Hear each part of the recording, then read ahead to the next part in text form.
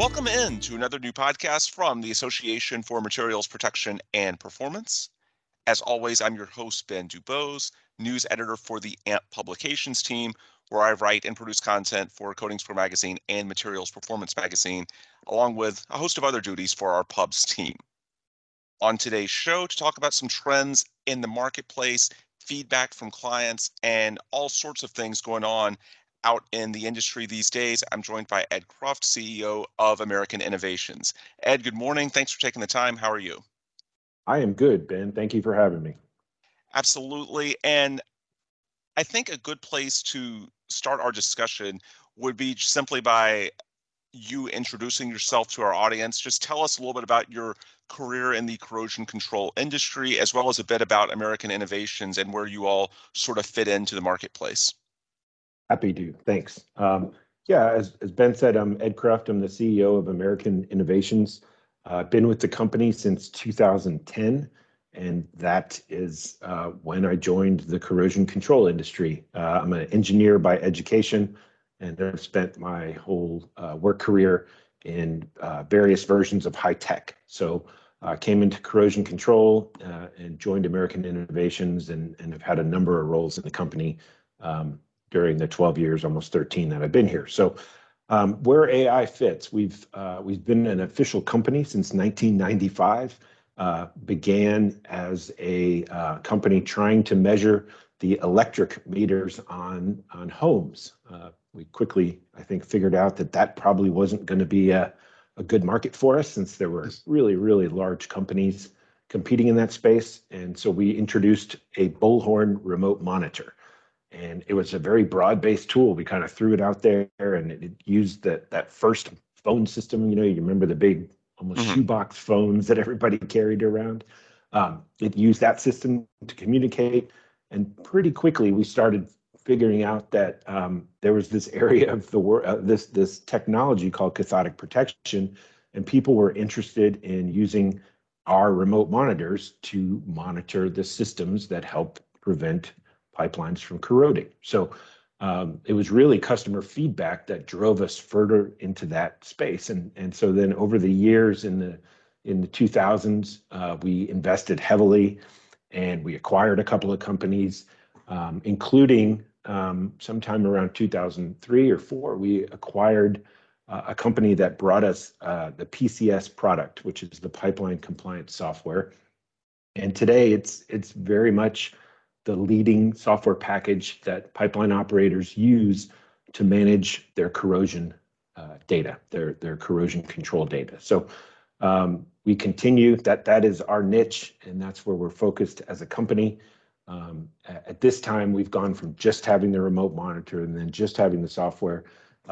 Now we really have a complete suite of products that allow corrosion professionals to collect the right data, at the right time, to meet regulations at the right location using advanced GPS systems, and to take data accurately. And so take that data from the field into the secure cloud, and then if customers choose, or pipeline operators choose, we can actually make that data available to them on premise at their company. So that's really our story. This is what we wake up to do, is help basically operators keep people and the environment safe by helping them manage their cathodic protection workflows and to meet regulations. At a high level, when we're talking about the technology, how has it evolved over those years? I know you've been doing it with AI for more than a decade now, and you mentioned the solution itself first being presented to the marketplace in 2003, 2004, that range. What are some things, just from a technical perspective, that you're able to do now in 2022 with these types of remote monitoring solutions that you weren't able to do even a few years ago? Sure.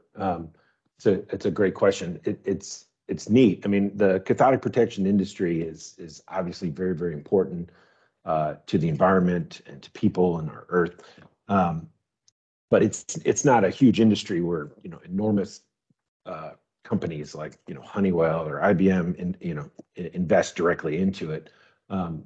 But on the other hand, we can leverage the technologies that they use. So Mm-hmm. if you think about digital transformation initiatives, for example, the Internet of Things, we are absolutely leveraging technologies that enable the Internet of Things in other markets. And so that could be low-cost sensors to basically understand if a riser post has been knocked over. We can put a gyroscope out there.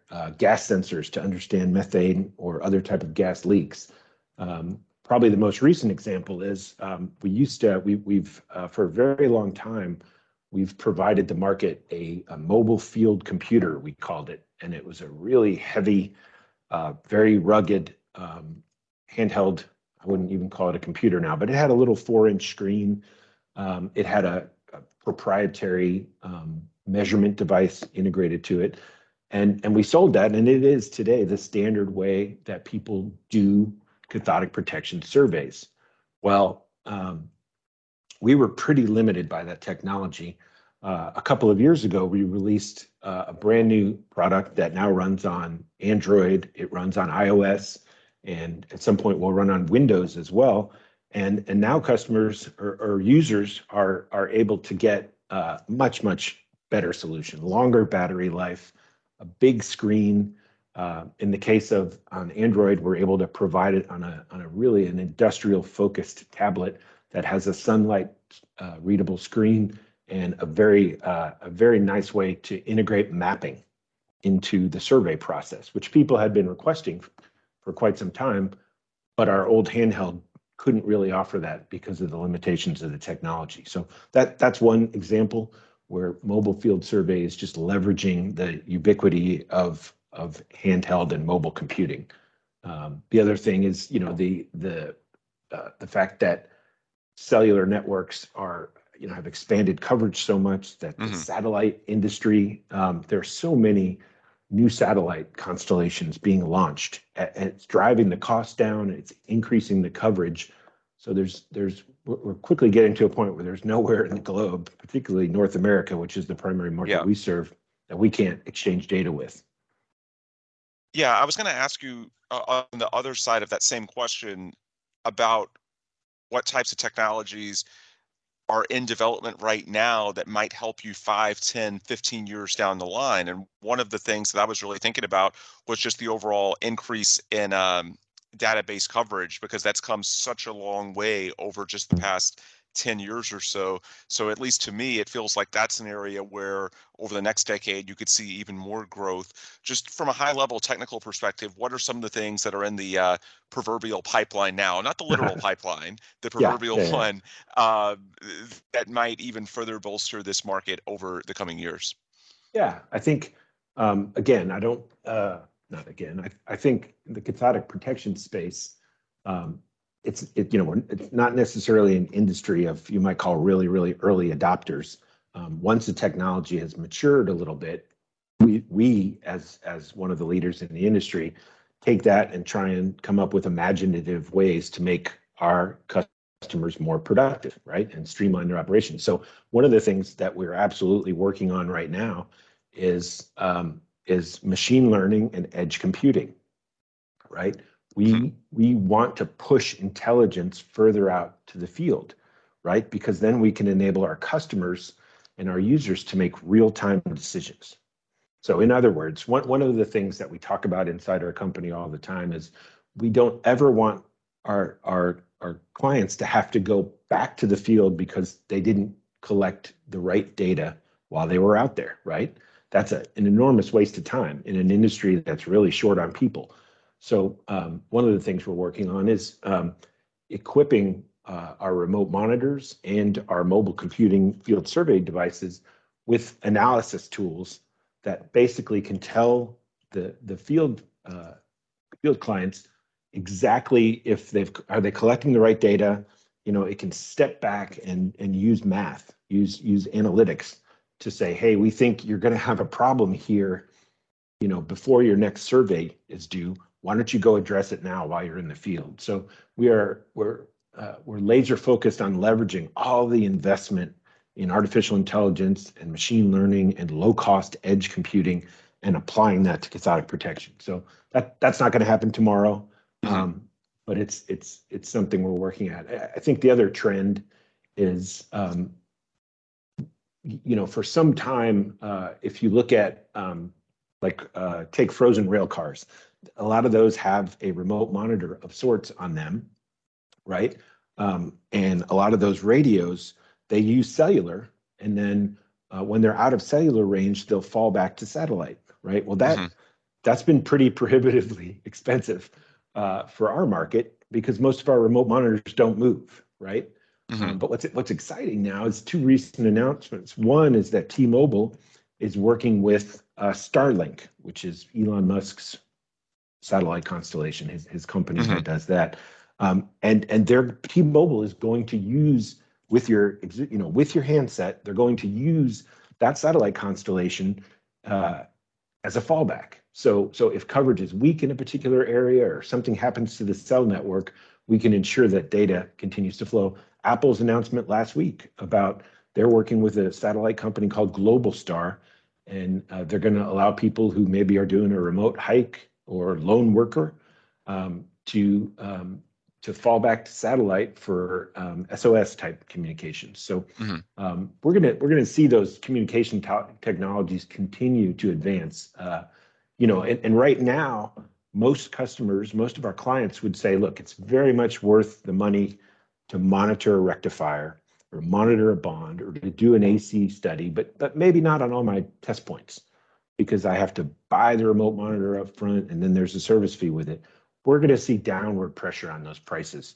And I think it's going to get inexpensive enough where we'll see the coverage on those type of assets really, really increase in the next 5 years.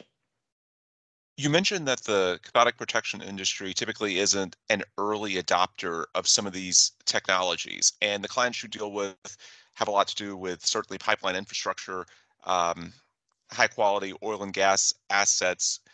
I guess I'm curious from your perspective why you think that is. Is it because these assets and the failure risk is so great because we're talking about something that's so important that should a newer technology that is not work as intended, that the consequences, the risk is just too great? Why do you think, I don't want to say this industry is behind the times, but why does it take some of your clients a bit longer to trust some of those newer technologies? Yeah, I think that's a really good question. I think you hit the nail on the head. A lot of industries that tend to adopt technologies earlier are more tolerant of issues in those new technologies, right? When they're unproven, maybe the risk of the consequence of failure isn't that high. Well, that's certainly not the case in pipeline, right? Not at all, right? It's the pipeline industry is critical, obviously, to the whole world. It's critical to our country, and we can't tolerate failures in the same way some other industries can tolerate them. It's a little bit like banking. I mean, we all think about banking as being high tech, but in a lot of ways, it's been pretty slow to adopt technology because of security concerns, and we still have issues with that, right? That makes sense. So when we talk about your customers, specifically in the pipeline infrastructure, the oil and gas space, what are some of the things you hear from them these days as far as what they're noticing in the field, what their needs, their challenges are, and how does that drive what you all do at AI? I think the number one, and I've started hearing this when I first joined AI. At the time, it was, again, 2010, 2012. In that time, we would hear a lot about how we didn't have enough younger people joining the industry, and a lot of the knowledge was getting ready to retire or leave the industry. And so you saw NACE, now AMP, put a huge effort into recruiting, working with colleges. We did the same thing to try and bring more people into the market because of the sort of fear of not having enough folks. I think we made some really good progress there. It was still an issue, and then COVID hit, which I think accelerated retirement for a lot of people. A lot of people said, "Yeah, I'm going to leave the workforce, and I'm not going to come back." And so what we hear all the time now is hey, I'm being asked to do more. I just was given another segment of pipeline that I now have responsibility for. So this need to become more efficient, basically to automate that cathodic protection workflow all the way from the field into the office is incredibly important. So that's what we're focused on, right? We did a webinar a couple of days ago, and one of the questions was, hey, can I do two different types of surveys at the same time while I'm walking the line? It's a great question. We're going to get back to that person. I don't know the answer just yet, but people must be more efficient, right? And that's really what's focused us, or what we're focusing on. So that means including maps and in all of our mobile field survey products, really important. Just to make sure you're at the right place when you're taking the measurements. We actually have some tools now to help you get back to that asset, because a lot of these assets don't have roads driving right up to them, obviously. We also, the other trend I would say is there are more pipelines sitting in the same right-of-ways under overhead electric lines right now than ever before, right? And with a focus on electric vehicles and electrification of our transportation, there's going to be more current flowing through those overhead electric lines, and there are going to be more electric lines installed, right? And so what that means is AC-induced corrosion is going to become a bigger problem, not a smaller one. And what's neat is AI, as well as other folks in the industry, have monitors that we can put in place. So instead of taking a data point or taking a reading once a week or every other week from a rectifier, we have folks out there taking data every 15 minutes, right? Because the amount of electricity flowing through those lines changes throughout the day, right? And you have to understand, maybe in the middle of the afternoon when everybody's cranked up their air conditioning in Texas, there may be a really high amount of current density induced down onto that pipeline, and so a mitigation system is needed. So those are just two of the trends that we're focused on. And that second one, the second one, where the remote monitoring needs are so different, that's where we're able to leverage decreased communication costs, right? And both on cellular and on satellite. Remind our listeners, by the way, of the product lines from you all at AI that potentially address those. Yeah, so we call our remote monitoring family the Bullhorn. That's been the brand we've used for a very long time, north of 20 years, I believe. And it is a family of cellular and satellite remote monitors that primarily are used in cathodic protection and AC mitigation systems. We have a line of current interrupters called Micromax that are used to do close interval surveys for cathodic protection. And then the brand that's probably most well known is what I mentioned earlier, is PCS, which is the pipeline compliance software. And that is, 75 to 80% of the pipelines in North America or in the United States use PCS to manage their cathodic protection data. And that is, you may have heard it called CPDM, Cathodic Protection Data Manager. We have you can manage your atmospheric corrosion, your internal corrosion, close interval survey data, ILI data. So it's a very broad tool, and it's really a pleasure because we have really strong relationships with these pipeline operators, and we take their feedback, and that's what gets integrated into the product at this point. Looking at it just holistically, where does this fit in terms of a cradle to grave type corrosion management plan? Just where does the technologies that we're talking about from you all, how does that fit in with an operator's overall plan and what they're trying to do to manage and mitigate corrosion? Right. Yeah, that's a good question. I think just in practical terms, what our products do is, obviously we don't build rectifiers, we don't design cathodic protection systems. What we do is provide the products and solutions that allow you to collect that data to make sure your cathodic protection system is working efficiently and that you're protecting your pipe. So really, everything from the field to the office is what I've said, but maybe coming down a level, Well, what does that mean? Well, we help you collect the data either through a mobile field survey or a fixed point remote monitor, Bullhorn. We bring that into PCS, and then in PCS, you can analyze the data. And that analysis will tell you where you are in criteria or good with your regulations and where you were out.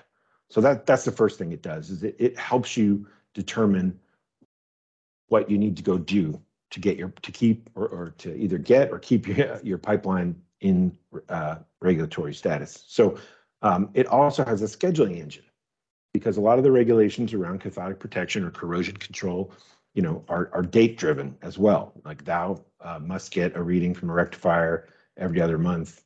You must visit the rectifier once a year, not to exceed 15 months, things like that. PCS has that scheduling engine built in with the logic from PHMSA, the pipeline governing body. And so users can actually collect the data, as I talked about, run reports, feed that into the scheduling engine, and it will actually help them determine, hey, what do we need to do when? And the final thing it does is that our customers use PCS heavily to prepare for audits and actually participate in audits. So the auditors will a lot of times sit down with our customers and say, show me this data. They can pull it up in PCS, pull up a report. So I would say that's where we like to think we're really partners with our customers, helping them meet regulatory compliance and in many cases go well above and beyond that, to beyond what the regulations say. I asked you earlier about some of the future marketplace trends, and we went into that. As an offshoot, I also want to ask you about sort of the future regulatory trends. Is there anything you're seeing on that front in terms of regulatory compliance? You mentioned PHMSA a few times there. And if so, if you see any trends coming down the pipe, how does AI plan to help companies adapt to those? Sure. Well, the big one, the obvious answer that's anyone who's listening will probably jump right to, is the mega rule. Yep. That was the subject of our webinar that we did a couple of days ago, and there are three parts of the mega rule: part 1, part 2, part 3. Part 3 is the one that's the top of everybody's minds. Parts 1 and 2 basically added some regulations to gas transmission lines, and part 3 takes some of those regulations and applies them to gathering lines, many of which our customers don't actually have data on. And so step 1 is people need to go out and do an inventory of their gathering assets. And the first part of that is the regulations create something called a Type C pipeline, and it's based largely on diameter. And so the first step is to go out and collect all of that data to know exactly what's in the ground, where are the valves, precisely where are the valves, where in any appurtenances, all the data that may be sitting in a filing drawer, all need to be collected into a single place. And that's where I think AI can help. We have field software that's designed to do that sort of field asset inventory. And that data can be collected and brought back in. It can go into PCS. It can go into your GIS system, a work management system, or pods or some other database of record. So I think that's the most near-term regulations. And part of the Part 3 regulations is, hey, we're asking you to collect all this data because it's going to drive future regulations on gathering lines, right? So so we'll see. I guess we know more are coming. Right. We also know that this industry isn't going anywhere, and we are essential to the health and economic health of our country and this world. So there'll be more regulations, and we'll be alongside with our partners and clients to help keep these things safe. Absolutely. We're winding down now with Ed Cruft, CEO of American Innovations. Before we sign off, this is an AMP podcast, so I do want to ask you a bit about the role of AMP. You mentioned AMP and NACE in one of your answers earlier, and I wanted to circle back to that. When we talk about some of these upcoming legislative changes and regulatory trends and how that affects some of your clients, what are some of the ways that an association like AMP can potentially help you guys in your mission? Basically, how can private companies and industry work, or private companies and associations, that is, work together for the betterment of the industry on some of these issues? Honestly, I think AMP is incredible. I think the conferences we have all the way from the national to the very, very small or regional events are excellent. It's kind of a tribal industry. Knowledge is passed through presentations. I know obviously there are written regulations and specifications that AMP works on and develops, but a lot of the how do you actually do it when you're out in the field is passed on through these presentations. So I would certainly encourage that to happen and happen more regularly. We're trying to participate across the country where we can. I think that's really, really important. The other thing is one of the things I mentioned earlier was about this topic of DC interference or AC interference, and it's really, really important that companies, operators who own those pipelines actually need to work together to do those studies to understand if neighboring pipelines are having a negative impact on their cathodic protection systems. And I think AMP, in their efforts to build community, can be a big part of that, right? In other words, there's a Central Texas quarterly AMP meeting. Part of that agenda should be driven around, hey, we need to get together and we need to plan to do these interference studies. And that's tough, right? Because everybody's busy, but it's really, really important. The Mega Rule Part 2 talked about that. And I think AMP can actually help facilitate that community and keep that on the forefront of people's minds. Mm-hmm.